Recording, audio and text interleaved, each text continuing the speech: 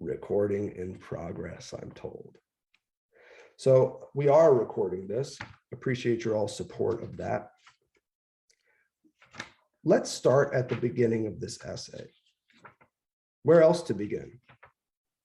What I would like to know is, where did your pen, pencil, highlighter first hit the page? Where in the beginning, in the reading of this, did you say, whoa, whoa, whoa, there might be something there? Or where did you put a question mark? Or one of my favorite symbols that I often use is just an X, which basically means it's wrong. The essay begins on page 671.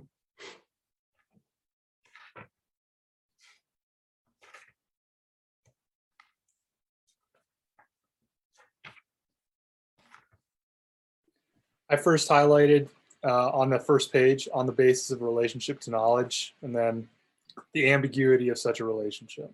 Brilliant. Thanks, Mark. Let's start there. The fundamental stake of this essay is about subverting the subject of knowledge. Now, what does that mean? Well, Lacan's up to here is, he thinks that for a long time, the Western tradition in particular has privileged consciousness. It was all about knowledge, about thinking in service to being.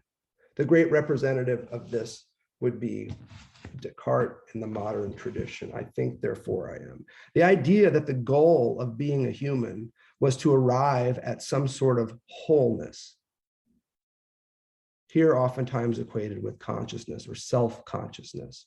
You can read this also in the book I mentioned, Hegel's Phenomenology of Spirit. There would be this pursuit of self-consciousness, awareness, wholeness, awareness.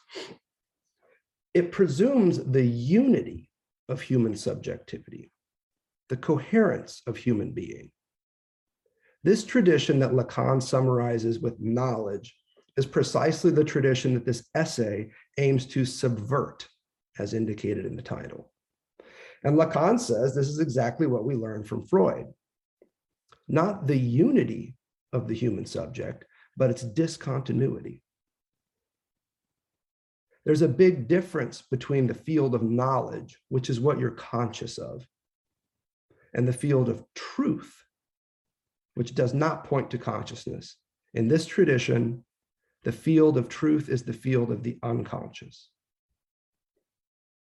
Truth, according to Lacan, emerges in the field of the error, where your conscious, waking, fluid, eloquent self stumbles on a phrase, can't quite remember what the date was, hesitates. For those of you that do more somatic work, it's the point at which maybe the subject starts to kind of wring their hand or pops their knuckle, has some sort of a bodily intrusion on their waking conscious speech. In other words, it's not in the field of knowledge that the truth of who you are or who your analysand is emerges. It's in the field of ignorance. It appears in analytic experience as a kind of ignorance. It's dangerous when somebody shows up and has a fluid narrative about what they're all about. Anybody who has been on a dating app and met some fools that way, you know that person that shows up and gives you their spiel. And you're like, damn, how many times you been given that spiel? That's too well put together. That doesn't feel like it's for me. And it sure as hell doesn't feel like it's a reflection of you. It tells me how you want me to see you. What else is the profile on Hinge but an opportunity to tell everybody else how you want them to see you? Let me fill you with knowledge regarding me. Let me help you become cognizant of me, of moi, of my ego. That is not the field of truth. The field of truth is stumbled upon in the first date by the belch that escapes mid-sentence. It's the fart that you hope they won't smell when they arrive, but that you figure you better get out while you can. That is the truth. That's really what's inside you. Well, now it's not inside you. Now the air has come out from either end, but that's what was inside you. What Lacan is here doing, so I'm glad Mark points us to this issue of knowledge, is he wants to suggest that whatever it is that psychoanalysis deals with, whatever it is that it tries to help the analysand come to terms with, it has nothing to do with knowledge and everything instead to do with truth. Knowledge on the side of consciousness, truth on the side of the unconscious. This is what we learned from Freud. Now, the next move is an important one here. It doesn't mean that you are one or the other. The human subject is this continuous mashup of the two elements: a knowing self and a truthful one. Knowledge and truth continually mashing up in strange ways. This is what the human subject looks like. Some sort of a bizarre interlocking of these elements. That's the discontinuity, here represented by the knuckled jag. It's not a smooth line, it's a break, it's a rupture, it's a fracturing that keeps coming together. The best way to think is spatially here. Freud fundamentally thought spatially. The unconscious was an other place. It was always somewhere else.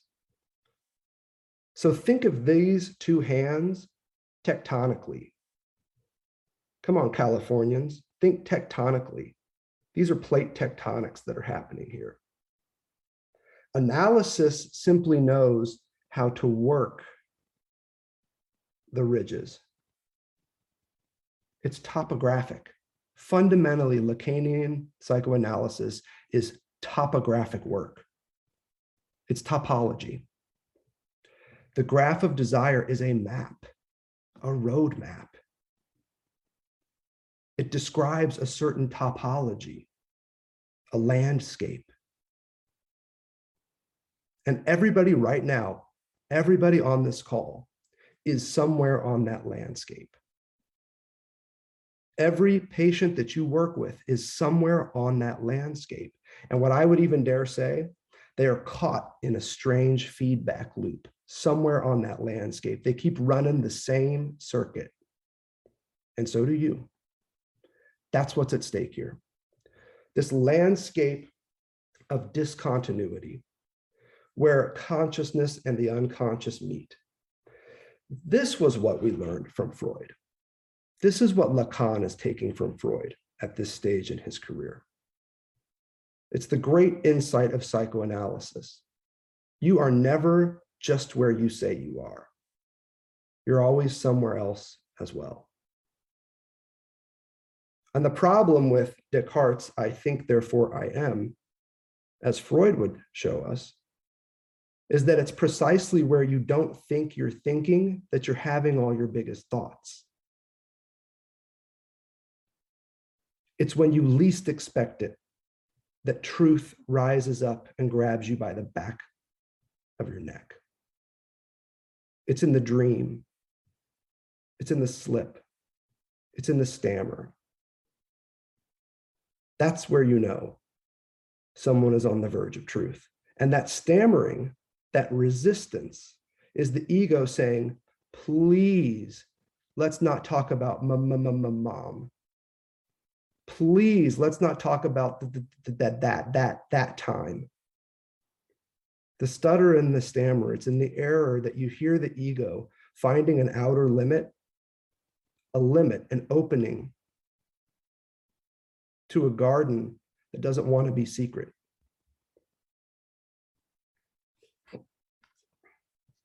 This was Freud's great discovery. And according to Lacan, it was the third great revolution in the history of Western thought. If you look at the opening pages of this essay, you see the name Copernicus popping up a couple of times. What do you make of this Copernicus character? What's he got to do with it? Why Copernican leap? Copernican step, you see on page 674. And on 674, there's also Darwin mentioned. What's this about? It's the move from the center of the galaxy being the sun versus the earth. Yes, yes, yes. So Copernicus showed us. Now you could argue that this wasn't Copernicus, somebody else did this. But the idea is that prior to Copernicus, we all thought the earth was the center of the galaxy. And what we learned through heliocentrism, right, is that the sun is the center of the galaxy. In other words, we are displaced. Our planet is displaced. This world, the galaxy, the universe doesn't revolve around our planet. Quite the opposite. We are decentered. If you need a word to write down here, it's decentered. Or if you want a really excellent word that captures this even better, eccentric. From the Greek ek, meaning out, the same origin of the word exit, out, from the Greek eccentric, something outside the center. Copernicus showed us that our planet wasn't the special planet. Which brings us to Darwin. What sort of eccentric work did Darwin do?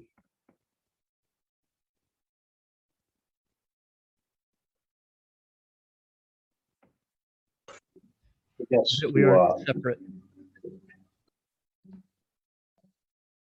sorry, Sam. I was going to say to remove like the present human condition or nature from being the central That's right. of nature, I suppose. That's right. That's right. What Darwin shows us is that we are subject to the same laws as every other living organism on the planet. In other words, our species is not the special species.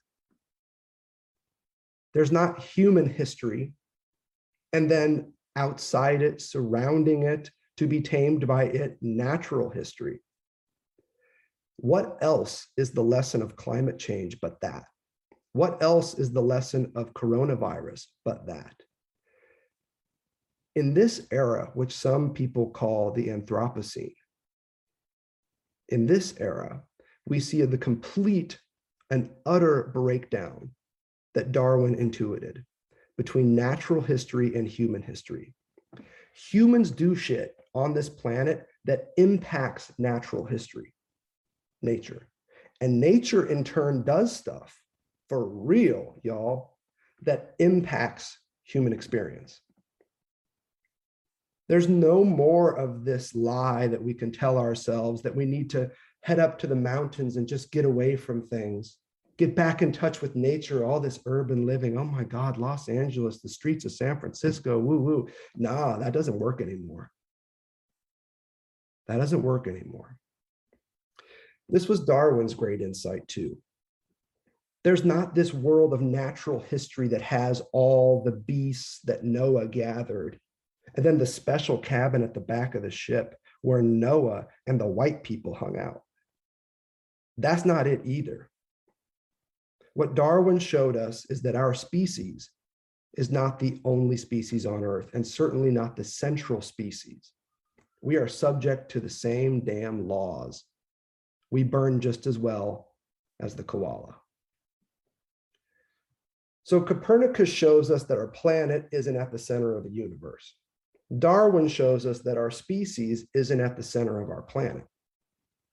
Which brings us to Freud, the third great revolution, and the very starting place for the essay that we're working on this summer. What did Freud show? We are not at the center of ourselves, or the self-conscious we. That's right. Human subjectivity is fundamentally eccentric. We are always outside ourselves. And if you think about it, there's nothing new about this. The whole idea, the expression being by oneself. What does it mean to be by yourself? It's a Socratic expression. Socrates basically came up with this shit. He loved being by himself, which was different from being alone. Alone, isolation, is the condition of possibility for loneliness. But when you're by yourself, you're never alone. To be by yourself means to be beside yourself, next to yourself, with yourself, and thus able to engage in dialogue with yourself.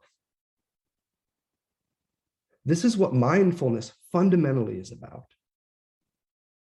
Finding ways to put space between you and your shit in order to have a conversation with it, in order to observe it, to get a little distance, a little perspective.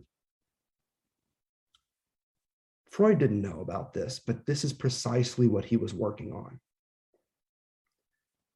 The way that human being is eccentric is always beside itself. The problem is, the very problem of the human condition is that we are so desperate to avoid this truth, this eccentricity that is us. We're so eager and desperate to feel whole, to feel complete, to feel contained,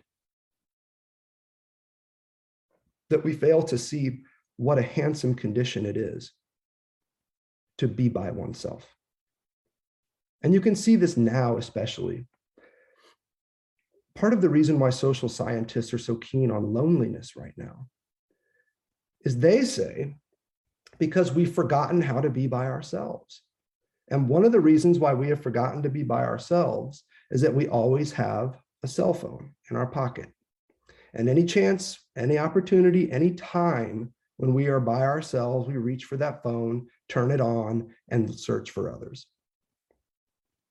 The problem, though, is that when the opportunities to cultivate self-awareness at the level of knowledge, know thyself, we're back in the field of knowledge, don't forget. Anytime those fields are plowed under, anytime we lose valuable opportunities to cultivate being by ourselves, such that when we actually find ourselves alone, we no longer know what to do. And now we experience profound loneliness. When the data connection runs out, when your phone turns out to be dead, note the last time you left your house and then realized you forgot your phone. I was at a friend's house the other night. I don't know what happened. I woke up in my bed, phoneless. I didn't know where my phone was. Oh my God, where's my phone? What am I going to do? How do I even call my friend to ask him, hey man, you got my phone? Who's got my phone? What do I even do? I was beside myself in the worst possible way. It took me an hour or two and a couple pitchers of coffee before I could put myself beside myself in the best possible way. Now, I didn't tell him, go ahead and throw that phone in the trash. I said, bring that shit over here as soon as possible. But nevertheless, it took a minute. It took a minute for me to be like, okay, this is one of those opportunities. Instead of feeling disconnected, out of touch, lonely, what have I missed? Oh my God, think about what could have happened in the past 6 hours. This was an opportunity for something else, something different. So Freud simply figures out a technique for helping people cultivate eccentricity, because that's what analysis is about. It's not teaching people how to feel whole again. It's about learning how to accept and even love, especially love, the parts of you that are partial, fragmented, incomplete. I think the important thing to note here for technique at this point is what I said about the relationship between knowledge and truth. From the perspective of knowledge, truth looks like ignorance. It's unknowing. And it's out of that cauldron of unknowing that the truth will bubble out.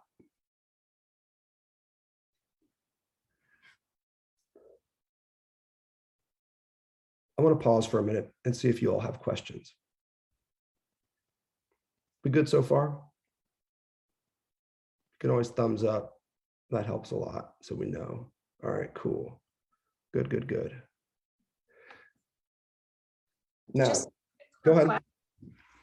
when you mentioned the page number, I also think I have a different copy, but it's clearly the same text. Could you mention the paragraph to see if that might help?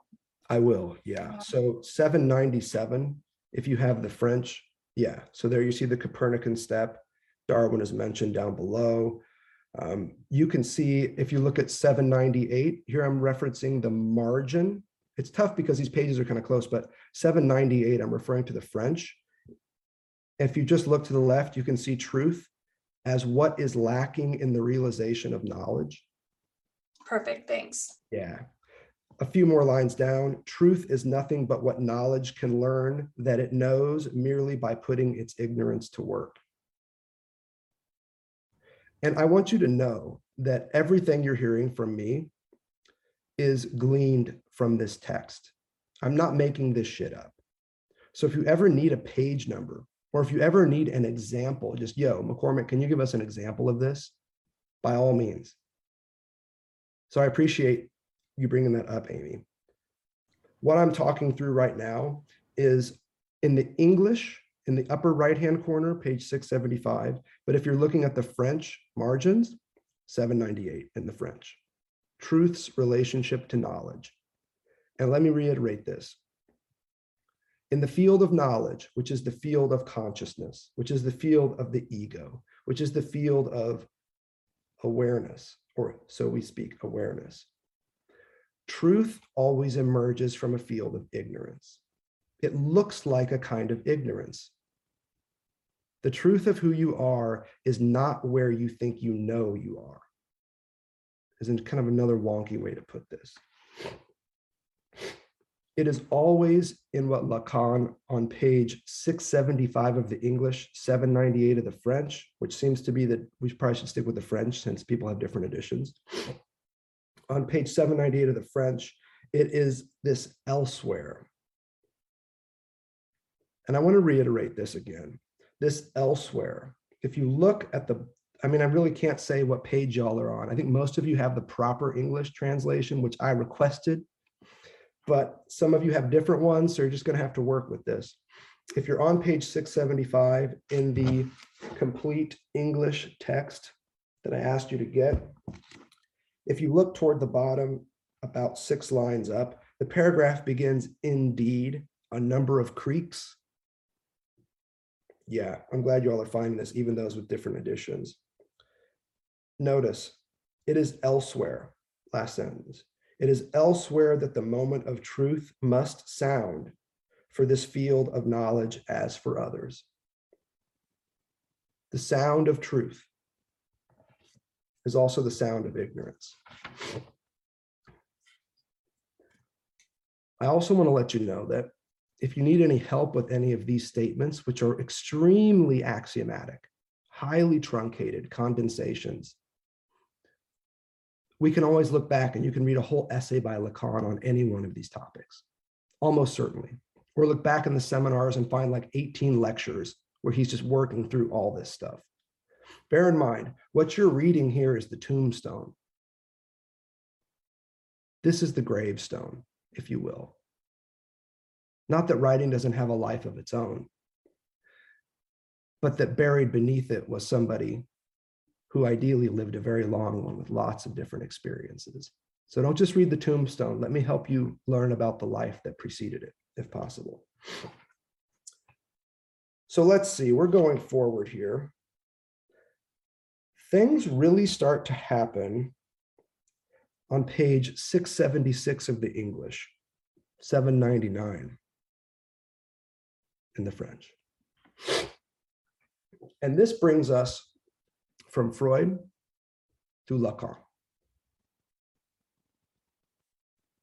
Sam, can I ask a question just because we're hopping forward, and this could be a sidebar for later, but Yeah. at the top of 674, there's just a statement when we're making that transition that I had questions about, more about his ideology, where he's like, in other words, a strain of psychoanalysis that is sustained by its allegiance to Freud cannot, under any circumstances, pass itself off as a rite of passage to some archetypal or in any sense ineffable experience. So to me, that sounds like Lacan is saying Freud, by definition, cannot be depth psychology. That's what I took from that, and I want to know how we feel about that. Yes, that's right. Do you ever wake up in the morning and just decide that you need to listen to Appetite for Destruction? Do you ever wake up in the morning and just recall the origin of Guns N' Roses? That notorious video where Axl and the gang are stepping off the bus in some weird part of early 1980s LA. Yeah. Lacan has no patience for, quote, depth psychology. He has no patience for Jung. He has even less patience for, quote, ego psychology, particularly the American tradition. And you know he has no patience for it because, as you see in this passage, he doesn't even mention anybody by name. This is how it works with Lacan. If he mentions somebody by name, even if they're an opponent, it's because he considers them a worthy opponent. Traditions that he despises the most, figures that he despises the most, get lumped into these piles of intellectual excrement that he then summarizes with a sentence and then dismisses them. So what you can also see popping here in this particular essay. Now, we have just heard the riff against what you might call depth psychology. You also hear him also railing against ego psychology a lot in here. That was a common theme of his in the 50s. He thought the worst thing you could do for a patient was to make their ego stronger. That's the last thing you want, is a strong ego. You want one that's strong enough to keep you, I don't know, waiting in line and not flipping out. You want an ego that's strong enough to help you wake up in the morning and make it to an 8:30 a.m. seminar. You want an ego that also allows you to make it to the seminar, ideally after having brushed your teeth, had your breakfast, all this kind of stuff. You're ready for this. That's the ego's job. It's to keep your ass in line. It adheres to what Freud referred to as the reality principle. You definitely want one. This is one of the things that the psychotic lacks. Part of their struggle is that they have come unmoored from the reality principle. It's one of their great issues. The more fundamental question is, why does the psychotic lack an ego? Why does the psychotic come unmoored from the reality principle?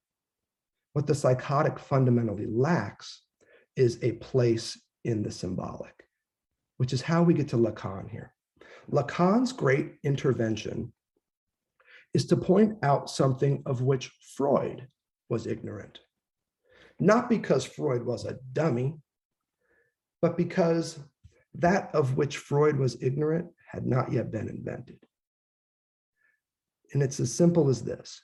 When Freud is working, there are no departments of linguistics. Freud thought that psychoanalysis belonged in the same hallway as biology, physics, harder sciences. What he's working out, what he's thinking through, the way that Freud is thinking, according to Lacan, is Freud is thinking about language. Freud is fundamentally thinking about things that would later become the topic of linguistics. But the problem is, and this was the great limitation to Freud, is that he couldn't just walk to the local university, into the local Caesarean's office and say, hello, linguist, tell me how language works. Repression is a symbolic activity. What's repressed is not the entire traumatic event. What's repressed is some part of it, a representative of that event. It's a symbol of that event. Repression is a fundamental experience reserved for animals with language. Lacan would add. So what we see on pages 676 and 677 is Lacan saying, okay, we've talked about Copernicus, Darwin, Freud, now Lacan. And what Lacan brings to the table is deep familiarity with the state of linguistics at the time of his writing. In this case, it was French structural linguistics, but he had read Saussure. A lot of his work is coming out of Saussure. A lot of the terminology he's working with is coming out of the basics of modern linguistic theory and practice. And that, for Lacan, is the great difference. If Freud had just had access to a linguist, he would have said exactly what it is Lacan is here saying. When someone asked Lacan, they said, what is the meaning of your so-called return to Freud? Lacan's answer, the meaning of the return to Freud is a return to Freud's meaning. What Lacan is basically saying is that all he is doing is retranslating Freud atop in the wake of linguistics, bringing Freudian thought up to speed to the world, to the intellectual world that now has access to language study. Now, some of you know, I'm not a psychoanalyst. I'm not that kind of doctor. I'm a professor. I lecture all over. But my primary home is in a department of communication studies. It is no coincidence that psychoanalysis, particularly Lacanian psychoanalysis, has found me here. The reason why this stuff makes sense is because I'm a communication scholar. And for Lacan, the centerpiece of analysis, which we all know all too well, is speech. Now, you could say that post-Lacan, there would be a great turn towards embodiment, gestural analysis, and things like this. That's in the mix as well. But Lacan's point is you are reading the popping of the knuckles as a signifier. You're reading it linguistically. The patient's gestures, their movements, micro or otherwise, you are reading them as though they're a text. You are interpreting them, which is a fundamentally linguistic exercise. What do they mean? And that's what he's introducing here on page 676 and 677.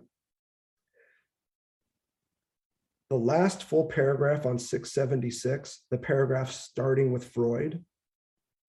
Starting with Freud, the unconscious becomes a chain of signifiers that repeats and insists somewhere. Parens, on another stage or in a different scene, as he wrote, interfering in the cuts offered it by actual discourse and the cogitation it informs. This is a great little summary of how Lacan is translating what Freud is doing with repression that gives us the field of the unconscious, and then the way that the repressed always returns. And let me just add that the repressed always returns from one place, the future. Lacan is the return of the Freudian repressed. He is only what Freud will have become in Freud's time.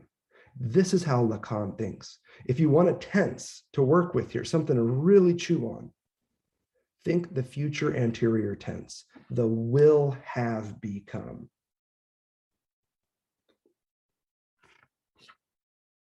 Wo es war, soll ich werden.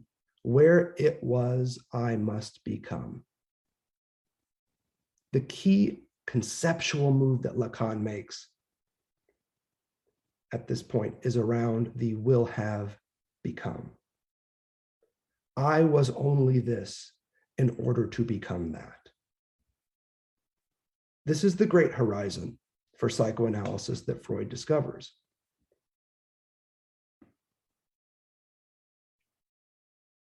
You are what you are today only in order to have been tomorrow. Because it's looking back with hindsight, retrospection, that you can realize that that thing that happened to you back in that day is precisely what made you who you are today. And if you're cool with who you are today, you wouldn't have it any other way. Thank you for that trauma, daddy, mommy, primary caregiver. It made me who I am today. I was that in order to become this. Thank you. So by that measure, the chain of signification is also a map for existence. That's like same with language, same with existence. Yes, it is. Because Jack and Jill, at a very young age, were exposed to, whoa. Until you know what they were exposed to at a very young age, you don't know anything about Jack and Jill. It's only at the end of the sentence, when we learn what they were exposed to, that we can look back with hindsight and understand the meaning. So here could be the sentence unfolding. Jack and Jill at a very young age were exposed to, then you've got this blank at the end. Once the blank has been answered, then you retrospectively loop back around and have some understanding of Jack and Jill. If you don't see this as the very origin of the graph of desire, you're missing the basic structural move here. Language as speech unfolds in a linear fashion across time. Word after word after word. Jack and Jill at a very young age. It's musical, baby. Melodies don't unfold all at once. They unfold one note at a time. That's how speech unfolds too. In a diachronic, horizontal fashion represented here. Meaning making, though. Meaning making does not unfold in the same temporal dynamic that speechifying does.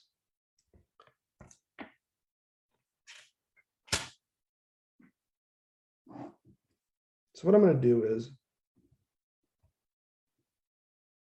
write this a little bit better. Time, speech, signifier to signifier. It unfolds in a linear diachronic movement. Jack and Jill at a very young age were exposed to. That's how speech works. When you see that capital S, the signifier of the lack in the other, when you see, for instance, on page 681, 805 in the French, this little graph 1, this is what I'm unfolding for you. The arrow that is moving from left to right is the arrow of speech, of language use. It's unfolding in time. Jack and Jill at a very young age. And then there's this arrow, the one that starts at the end and loops back in the opposite direction, this one. It goes back in time. That's the arrow here represented with a little diamond, or I'm sorry, a triangle at the bottom, the delta, and the split subject at the end. We're going to come to that. Don't worry, we're going to talk it all through. Right now, I just want you to see the lines, just the lines. Because this is one of Lacan's great insights into how speech and meaning work. If speech unfolds diachronically across time, meaning occurs retroactively. Meaning is retroactive. The synchronic or meaning-making part of language use moves backwards in time. So you can think of films, for instance, where you watch the whole damn movie. It's very amazing. Oh my gosh, what's going on here? You never know what's going to happen. And then all of a sudden, you get to the end of the movie, and spoiler alert, they were dead the whole time. That's the reason nobody could see them, man. He was already dead. He was a ghost, right? It's at the end of the movie, looking back at all the different vignettes, that you can finally understand all the weird things that didn't make sense to you at the time. Now you get it. It's at the end. The owl of Minerva only takes flight at dusk. Think about the owl here. The brilliance of the owl is not that the owl can turn its head around and look backwards. That's not what I'm talking about. Owls take flight at dusk. It's at the end of the day that Minerva, the goddess of wisdom, shows herself. She doesn't open her eyes until the end of the day. So also in the Stoic tradition, we learn that this is where wisdom begins. It's at the end of your life, at the end of your day, looking back, that you can finally understand what the hell that was all about. And you say things like, if I had only known then what I know now. Youth wasted on the young. The trick, though, in this tradition that Martin Heidegger, one of Lacan's friends at this time, actually about this time, Heidegger had written Lacan off, didn't want to talk to him anymore, and said that in fact that the great psychoanalyst could use a psychoanalyst of his own. Heidegger thought Lacan was getting kind of crazy at this point. But one of the things that Lacan learned from Heidegger, conversations, hanging out together, whatever, was that being towards death is the fundamental horizon of psychoanalysis. If you want to know what to do today, if you want to know what kind of life is worth living, don't ask your present self. Imagine yourself 40 years from now on your deathbed, looking back, and ask yourself this: is the dilemma in which you now find yourself a dilemma that you will remember as a self-defining issue 40 years from now? If you're on your deathbed looking back, are you going to remember the struggle that you're undergoing right now as a definitional struggle? If the answer is yes, you better fight like hell.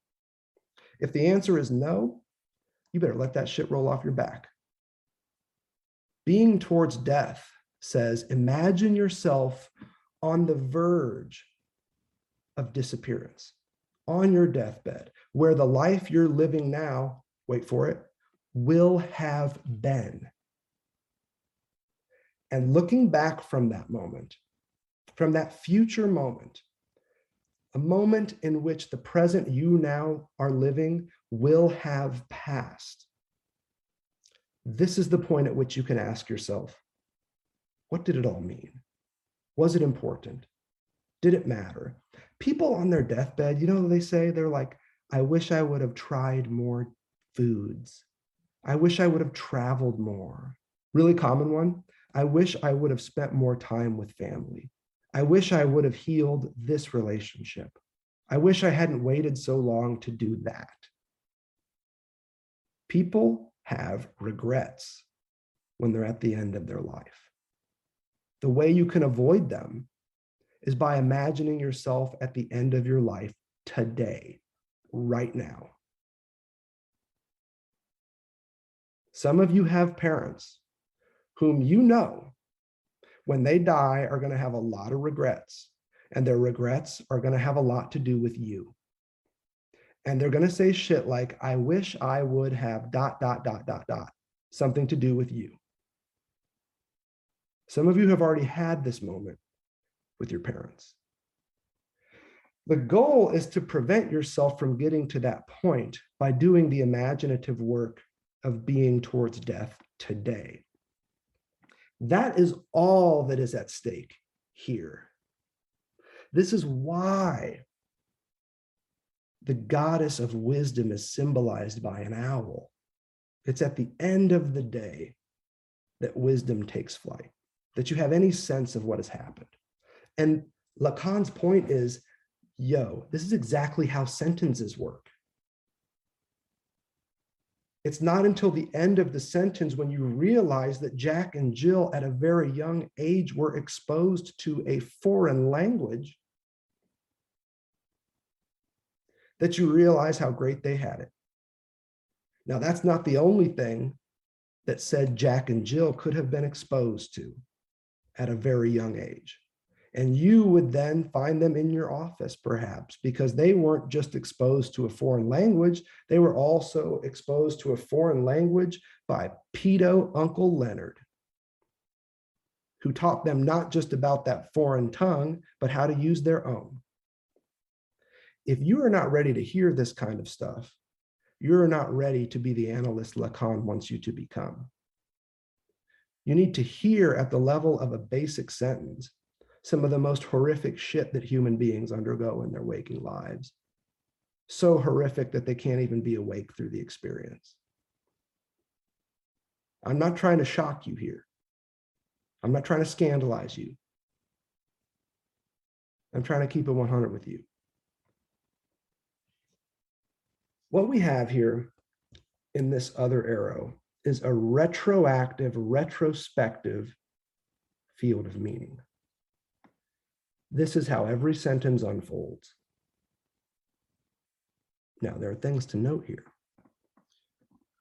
I bet I could make up a sentence and you all could pretty readily guess the words appearing in that sentence before they even occur. There's also an element of anticipation. We are so versed in language use that we can almost guess what word or even what kind of word would come after, let's say, the article an.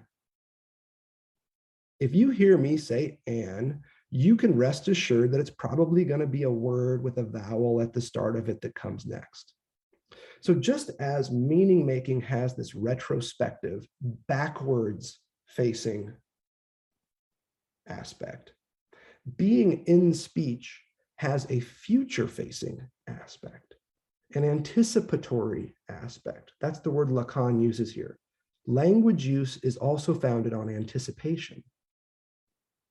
If meaning making occurs retrospectively, language use doesn't just unfold in time, it also is chomping at the bit of the future. As a listener and as a speaker, we're always anticipating what comes. What's the word? What comes after what comes? Next. Next. Everybody knows it. That's the point. Yet another way in which human experience is eccentric. You're never just here. Which is why we don't translate Dasein as being here, even though da in German means here as well. You're always there, being there. You're in the future, you're in the past, but very rarely are you ever effectively present. In fact, I would say the best way to be present is to be in the future, looking back. Time is not as linear as we think. And Lacan says, only in psychoanalysis do we see that put to the use of humanity's improvement. There was a question out there. What's up? So at that fundamental level, can we say that regret is on the same axis of desire? Yes. And regret is a signifier of lack at the end of someone's life. Yes. Yes. There's a difference between living a life of lack and feeling like you never have what you want. This wheel of desire, as we've oftentimes referred to it as, where you're constantly flitting from one object to the next. You got the new car, very exciting, wakes you up in the morning, the new shirt that you can't wait to try on. Pretty soon you got a whole closet full of new shirts that have now turned to shit. That's the great, amazing thing about desire. Its objects always pass very quickly from the field of want and splendor to the field of disgust and excrement. Once you have it, you simply cannot desire it anymore. That's not how desire works. You can't want something that you feel like you already have. Which is why at the end of a relationship, you'll hear somebody often say, you're going to miss me when I'm gone.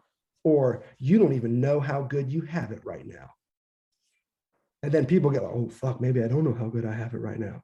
Maybe I don't, because I think I have it. And now I lost my desire, all this kind of stuff. Yes, Paloma, you're right. We get into the field of desire and usually live that life out as one of regret. You die in a state of regret, which is not so different from living on the wheel of desire. What are the questions you have at this point? Yeah.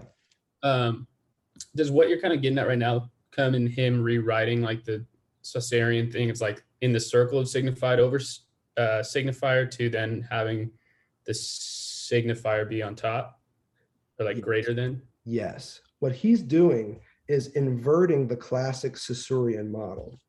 Let me show you very quickly what that would look like. So in Saussure, you have this as the model. The little withered italicized S is meaning over the big S capitalized, which is word, or signified over signifier. And Lacan interprets that as saying that Saussure is telling us that the meaning is more important than the word. And Lacan says, nah, man, that's not the truth. He says the truth is, it's the signifier over the signified that captures the truth of this. And if you see this little bar right here, this is in the Saussurean model of the sign. That is precisely the bar that Lacan reappropriates to make graph one and those horizontal lines. This is that bar. And one way to read it is Lacan saying that meaning is always slipping beneath the unfolding of signifiers. Why is it slipping and always just a little bit ahead? Because words only unfold one at a time. And as they unfold, you learn a little bit more and a little bit more until the meaning is settled. Along the way, though, the meaning changes. Jack, if you just have that, you've got, okay, well, it's probably going to be a sentence about some male. And, okay, there's going to be something else, someone else, Jill, aha. Now, Jack and Jill, well, that shifts the meaning incredibly because you know little nursery rhymes about Jack and Jill, don't you? Jack and Jill went up the hill to have a little fun, right? You know the nursery rhymes, and you also know their diversions. Jack and Jill went up the hill to fetch a pail of water. No, man, Jack and Jill went up the hill to have a little fun. Jack got mad. You know, see what I'm saying? You've got all the narratives around Jack and Jill. But I'm not talking about narratives. Jack and Jill at a very young, you can almost guess age is coming up. Oh, okay, so whoa. Okay, something's going on with Jack and Jill. Anytime psychologists hear at a very young age, they're like, tell me more about that. We're exposed to, oh Lord, here we go. Here we go. Take me to the primal scene. Show me your trauma. Show me your trauma so I can have something to talk with my own analyst about this afternoon.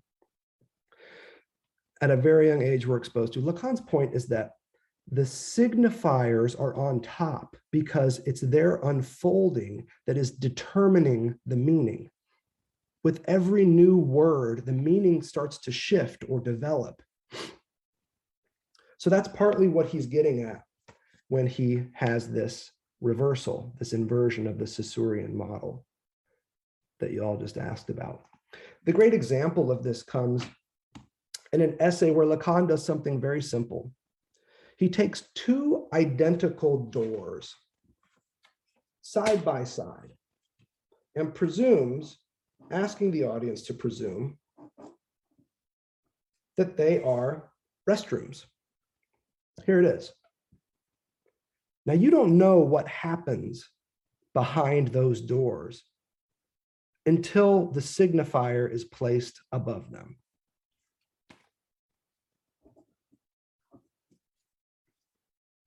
Now you know the meaning of those doors.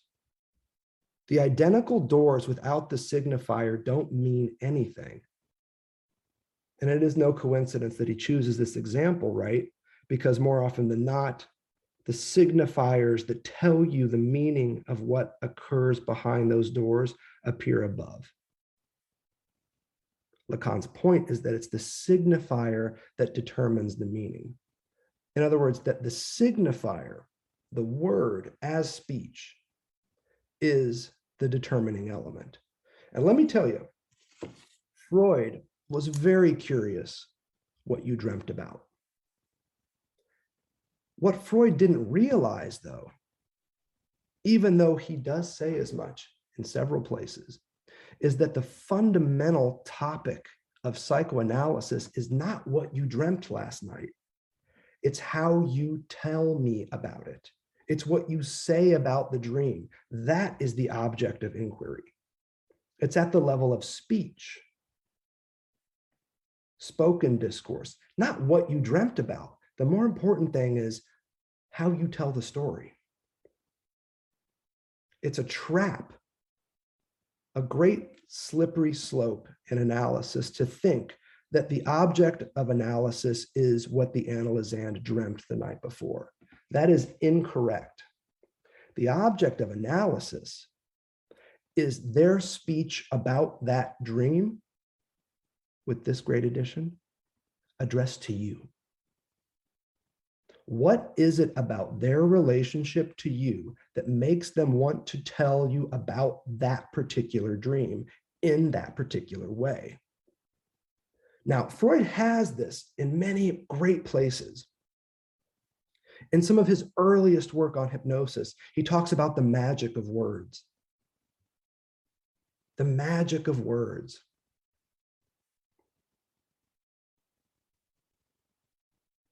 He was aware that it was at the level of wordplay that the great interventions would occur. But he didn't have linguistics under his belt. And so he didn't really know what it meant for words to play. Lacan does. And that's what he's bringing to the table, is this turn towards language. Here's the thing. If the human subject is eccentric, decentered, conscious and unconscious, it's language that effects that decentering. It's because we are language-using animals that we live eccentric lives. It's language, Lacan says. Language is the difference. Language. If language is what separates us, if you will, from animals, and I'm not entirely comfortable with that, where we're headed from here is towards jouissance, enjoyment. If language is what separates us from animals, jouissance is what separates us from machines. It's our ability to use speech that makes us a very weird animal. Weird because we are never entirely present to ourselves. We're always decentered, interrupted by ourselves, ignorant of ourselves.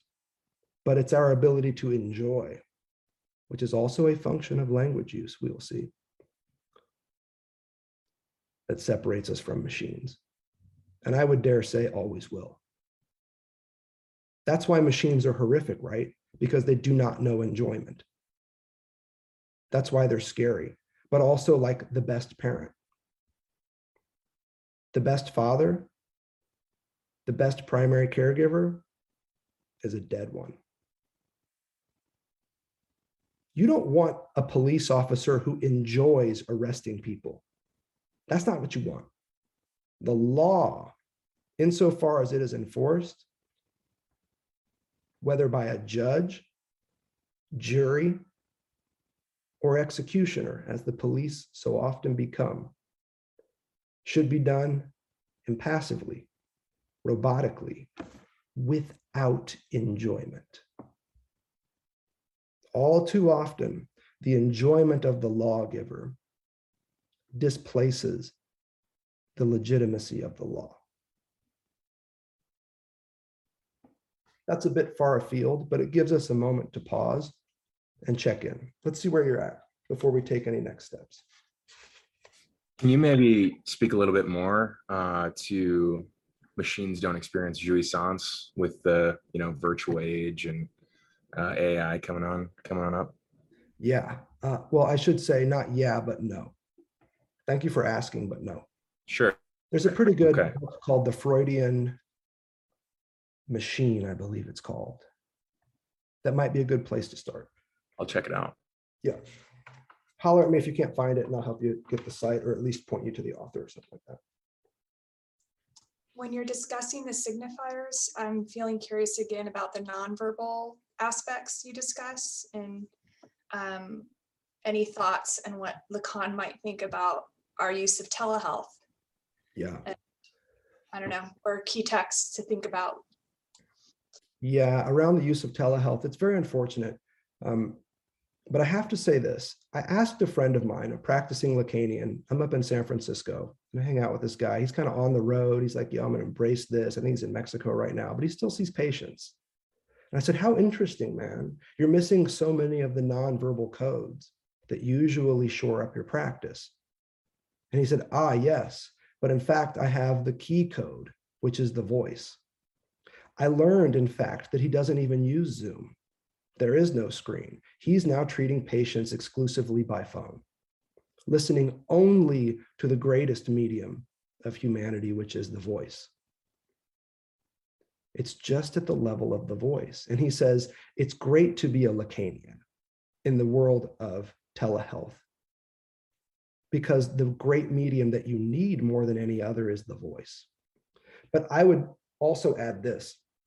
As a communication scholar, we know that most of what humans communicate occurs nonverbally. There are all these different nonverbal channels, from the clothes you wear to how you sit to how close you are to others, different types of handshakes. Man, the literature on handshakes is just ridiculous. Haptics, touch, proxemics, nearness, oculesics, the study of eye movements. The list goes on and on. Lacan would say all of these nonverbal codes are still operating linguistically. And in the analytic terminology that he would use at this point, he would say that they are all operating symptomatically. The signifier is a symptom, and symptoms at this stage in his career, he's going to say, mirror signification. The symptom is a partial representative of an underlying clinical structure or issue. And it's by tracing the symptoms that you can understand what's going on with the subject, right? Lacan says the basic logic of the symptom is linguistic. A symptom is a signal. A symptom is a signifier. So that can be anything. It can be the verbal tic that occurs in speech. It can be the eye that blinks a little bit when Uncle Leonard's name comes up. It can be a repeated playing with one's hair. Hands are really great to study what's going on with people, but Lacan would say that what you're seeing there is just another register of language use, another register of symptomatology that you can study. So what I think he would say, Amy, is that telehealth is unfortunate because it flattens and subtracts a lot of the nonverbal stuff that you usually would have access to when meeting an analysand in person in your office. It also makes analysis almost too easy. Psychoanalysis in the Lacanian tradition believes that something must always be paid. Does it have to be a pound of flesh? No, but there must be some skin in the game. So what if you only pay $5 a session? You still got to pay something. Going to an office, showing up, bracketing that time in your day is a sacrifice that for the Lacanian tradition is very important. And so when it's so easy to connect, we're reminded that some of the sacrifice goes away. And my friend said the same thing. He said, man, it's unfortunate because my job is so much easier now. I can still do my work because I have the primary medium of the voice. But things just got easy. And he says, and guess what? It just got a lot easier for my patients too, which is one of the ways that my job just got harder. It's easier to do analysis when all you have to do is click on your screen. He also says, though, he's had more breakthroughs because now somebody is in the comfort of their own home, staring at the picture of their mom who did that to them all those years ago. More at ease, more willing to open up. Different things happen. In the field of Lacanian psychoanalysis, you don't have to tell the truth. Your lies are just as indicative as your confessions. You don't have to show up at the appointment. Your absence is just as significant, sometimes even more so than your presence. The great part about this linguistic turn in analytic theory and technique that Lacan introduces is that there is no way for the analysand to escape. There is nothing insignificant. There are things without meaning. The symptom, not the symptom in seminar 23 in the 70s, it will be the symptom, something that is utterly significant, but totally without meaning. Right now, though, Lacan's deeply committed to the signifierness of symptoms, whether that's a hand gesture or a word or an utterance or the like. Got time for one more question. Thanks. You bet. Who was Lacan's analyst? Lowenstein, I think his name was. They did not get on well.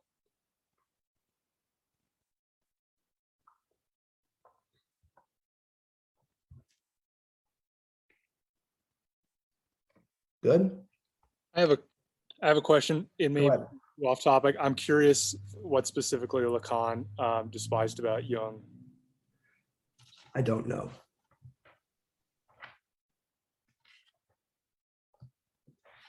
But if I had to guess, and I realize I don't, but why not? I think part of what Lacan struggled with was also perhaps what Freud struggled with.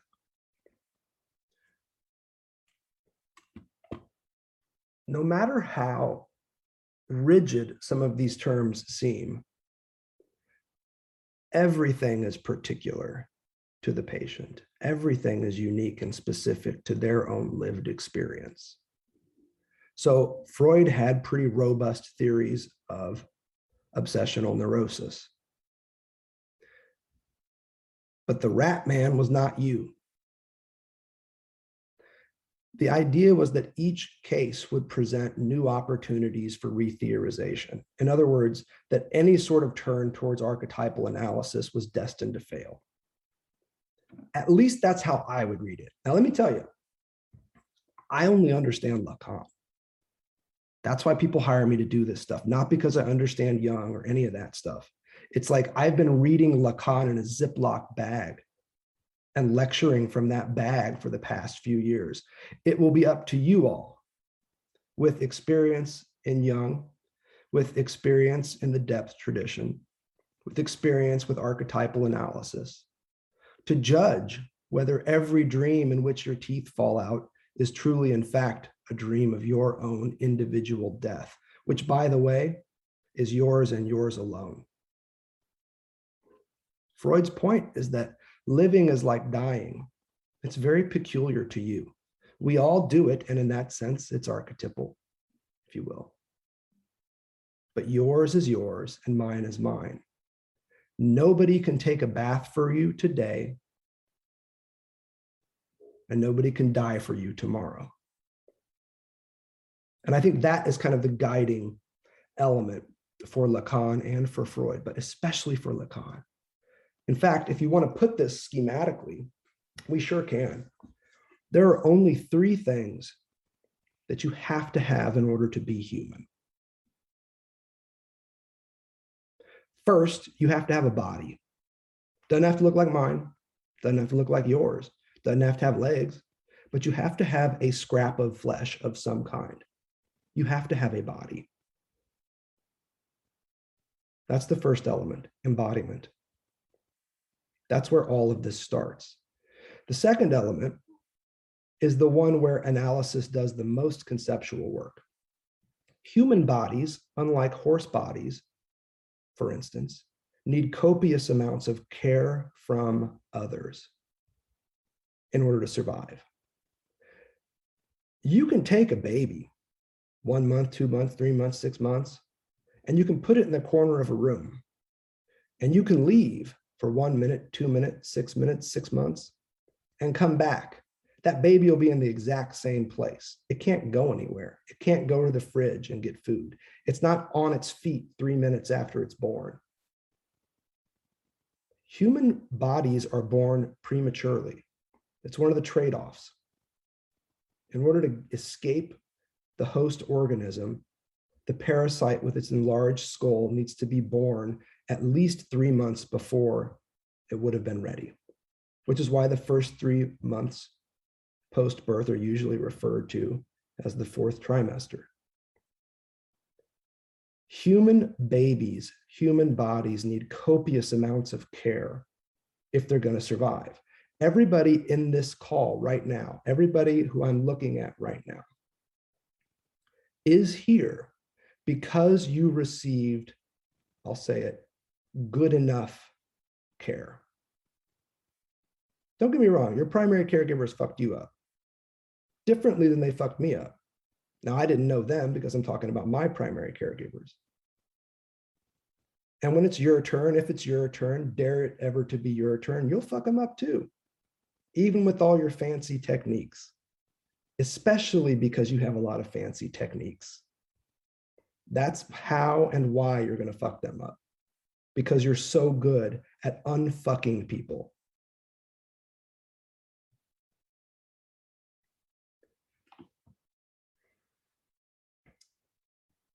The origin of the word fuck is a difficult one. Nobody really knows. I think it comes from the Latin term for to hit. To fuck is to hit. The third and final element that you have to have in order to be human is you got to die.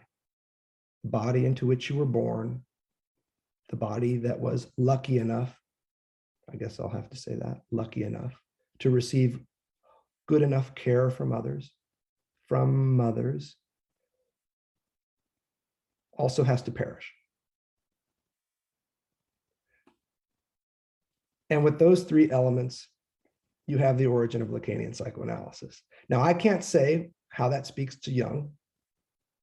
I can't say that I've read all of that in Freud, but I can tell you that these are the three pistons, ontological pistons, we can call them, ontos, having to do with human being, ontological pistons of Lacanian psychoanalysis.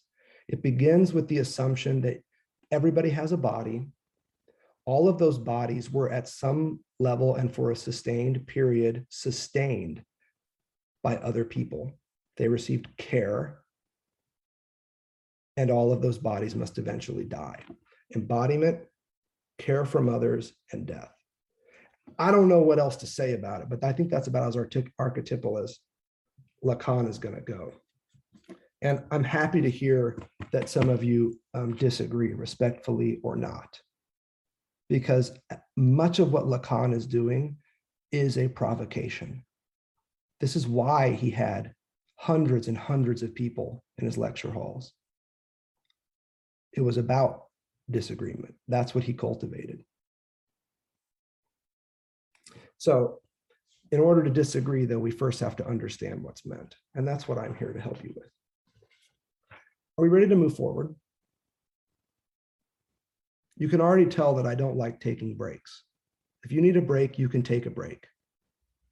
Before a seminar of this sort, one of these epic ones, I just insert a catheter.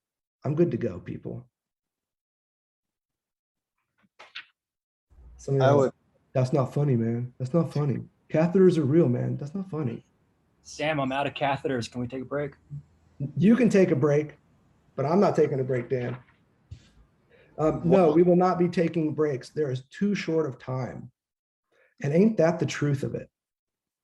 The problem with the truth, if it has any problems, is that there's never enough time to say it. There's no chance we're going to get through this whole essay.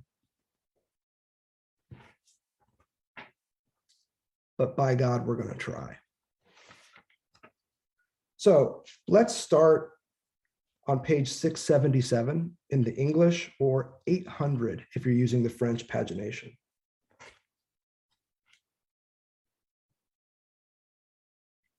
The key question that opens this essay on page 677, 800 in the French is here. One sentence, one paragraph.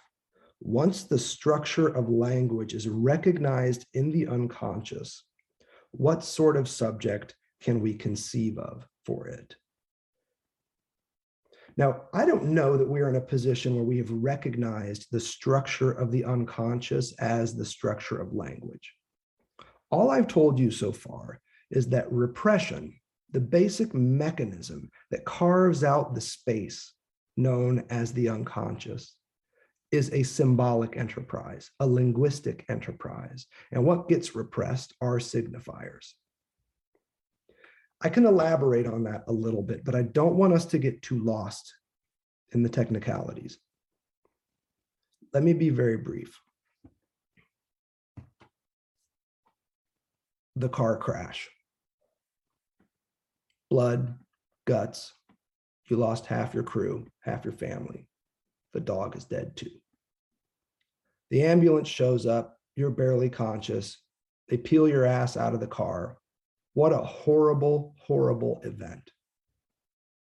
You haven't thought about it in a long time. You don't think about it much at all. Every now and again, you see a picture. You feel something. Something brings it all back. What Lacan would say is that what gets repressed is not the entire primal scene, the blood, the guts, the gore, the car. It will be some representative of that experience. It will be the feel of the fabric of the shirt that you were wearing at the time. It'll be that feeling of how the fabric soaked in your own blood was matted to your skin. It'll be some part of the whole event that functions representatively, like a signifier of that event. So if we were to start charting this out, we could draw it something like this. You're traveling along in your everyday life, and all of a sudden, here's the car crash. Holy shit, what a traumatic event, what a rupture. You do learn to get on with your life. Life continues as best it can. But part of that allowance has to do with the fact that you have repressed much of that experience, even if only because you can't spend every day thinking about the losses you sustained during that accident.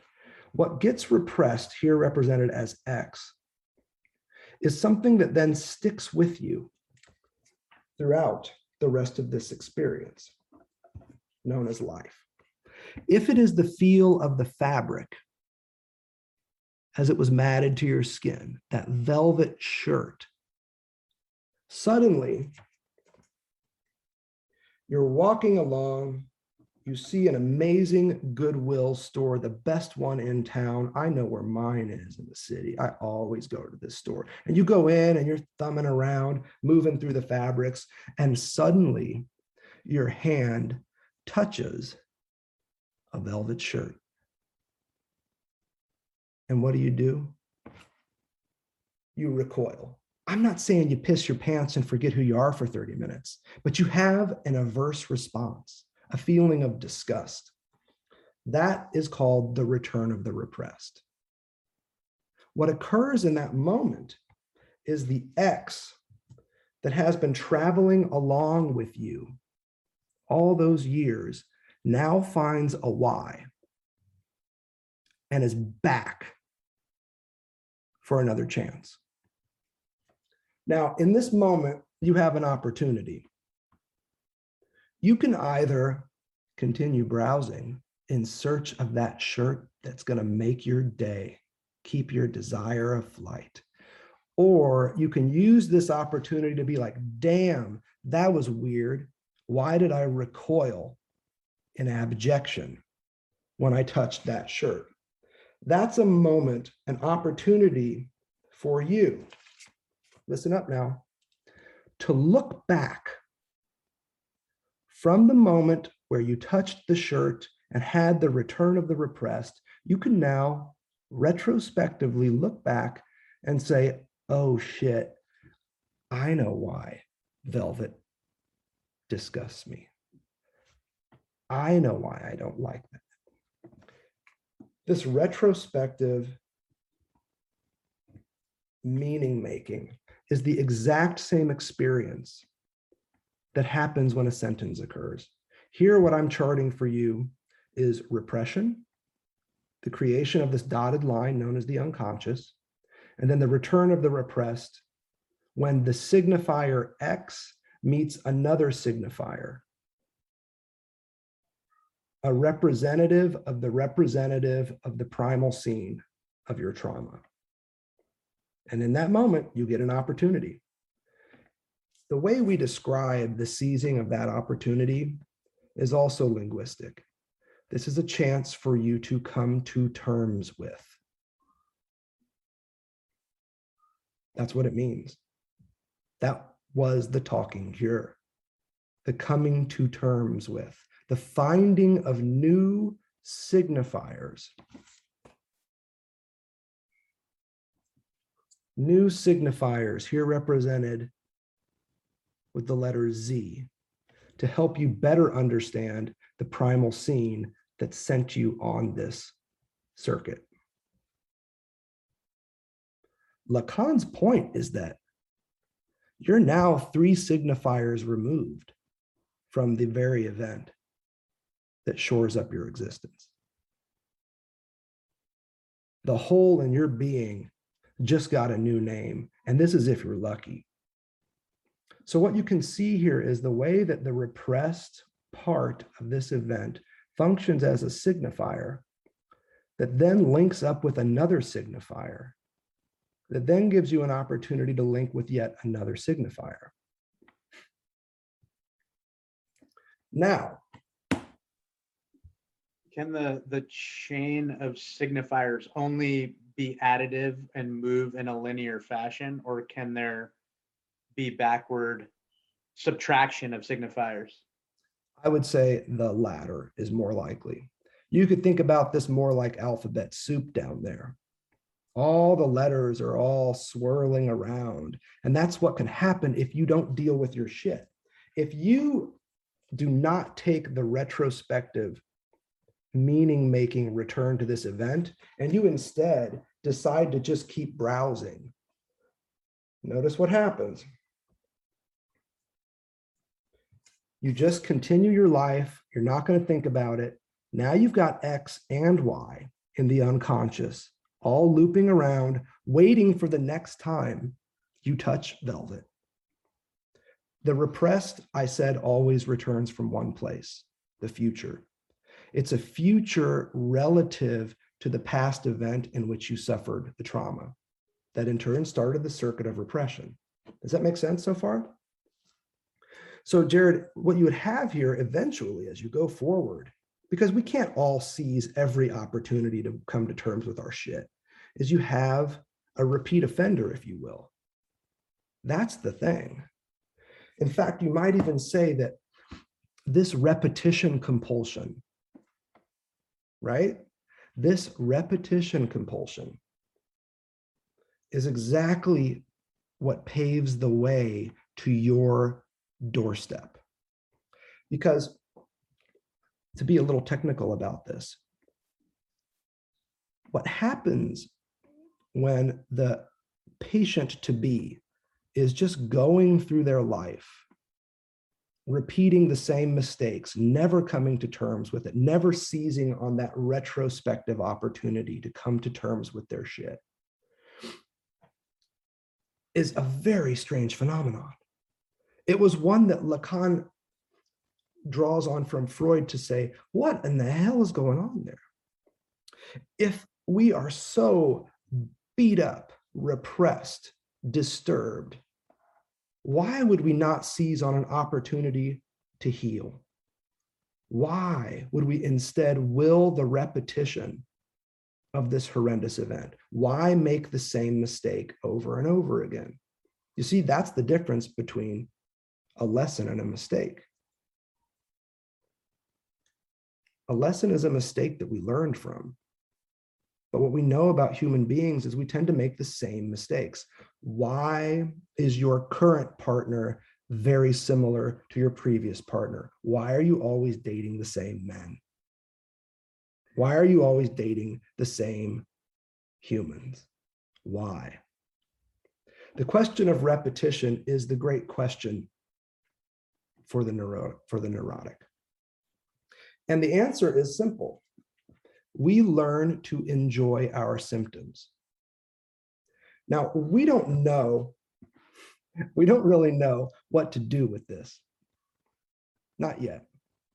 But as we work through this essay, what you're going to find is that in everyday life, the great prohibition that shores up society is a prohibition against enjoyment. You can pursue pleasure, but not enjoyment. Jouissance? Nah, man, you got to draw the curtains, close the door, get under the sheets, turn off the lights. Think of all the secrecy that goes into the experience of enjoyment at a genital level. There are lots of ways to experience enjoyment, not just genitally, but we know it predominantly through its genitalized form. The prohibition against jouissance invites us to look for other, more surreptitious ways to enjoy.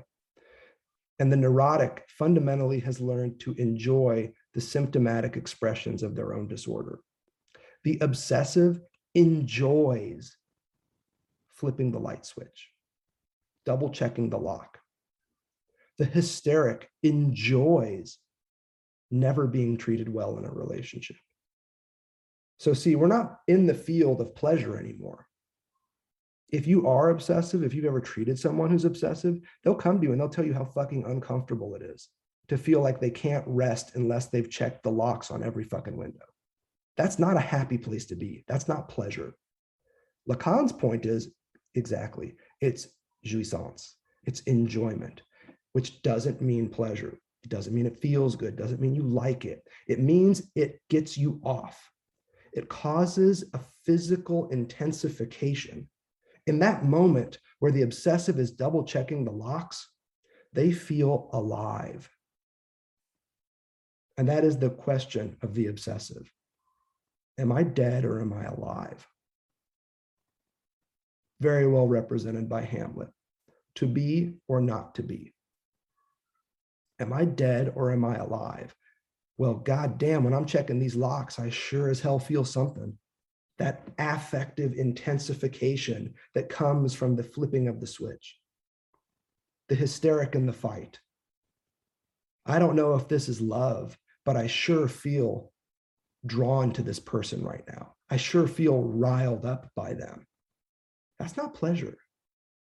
But that riled up state, when you just feel like you're ripping your hair out and you just can't even believe this person, you're just like have to leave the house and take it, all that. That's jouissance.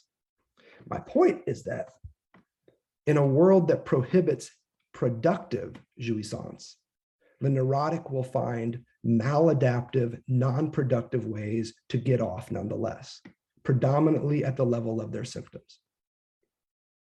So why would somebody skip the great opportunity that the return of the repressed allows and just instead continue with the alphabet soup? Because it provides them with a parallel field of enjoyment. It allows them to enjoy. And when they come to you, when they arrive at your doorstep, because I said this paves the way, straight to your office. They come to you because their usual ways of repeating start to wane in terms of the production of enjoyment. They are starting to not enjoy their symptoms. That's the great opening for analysis, when the enjoyment of one's symptoms begins to fade. That's the opening into which you are supposed to step. They step into your office, but you step into their life and that moment. And that's when the work begins. That's when analysis begins. And your job is to help them see all this. I don't just mean part of this, I mean all of this.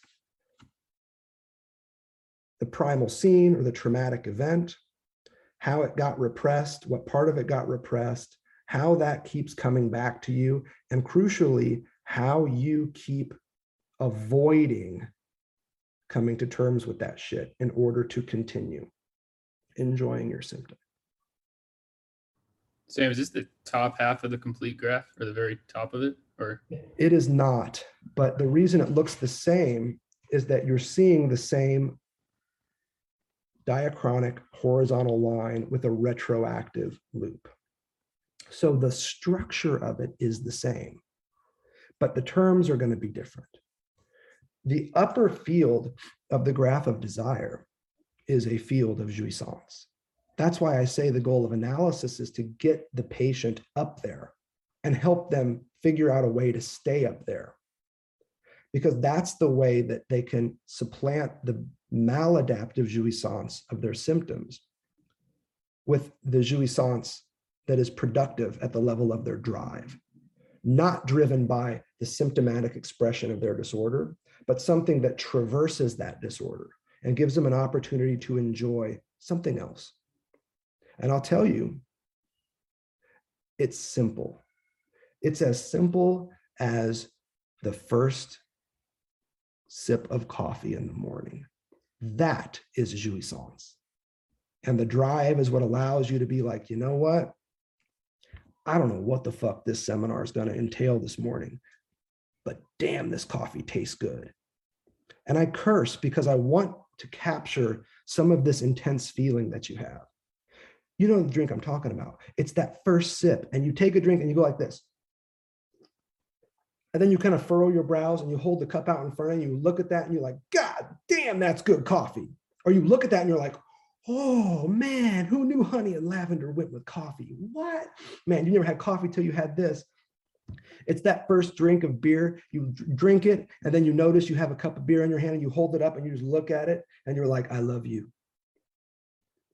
This is proof that God loves me. Proof that God loves me is that first sip of beer.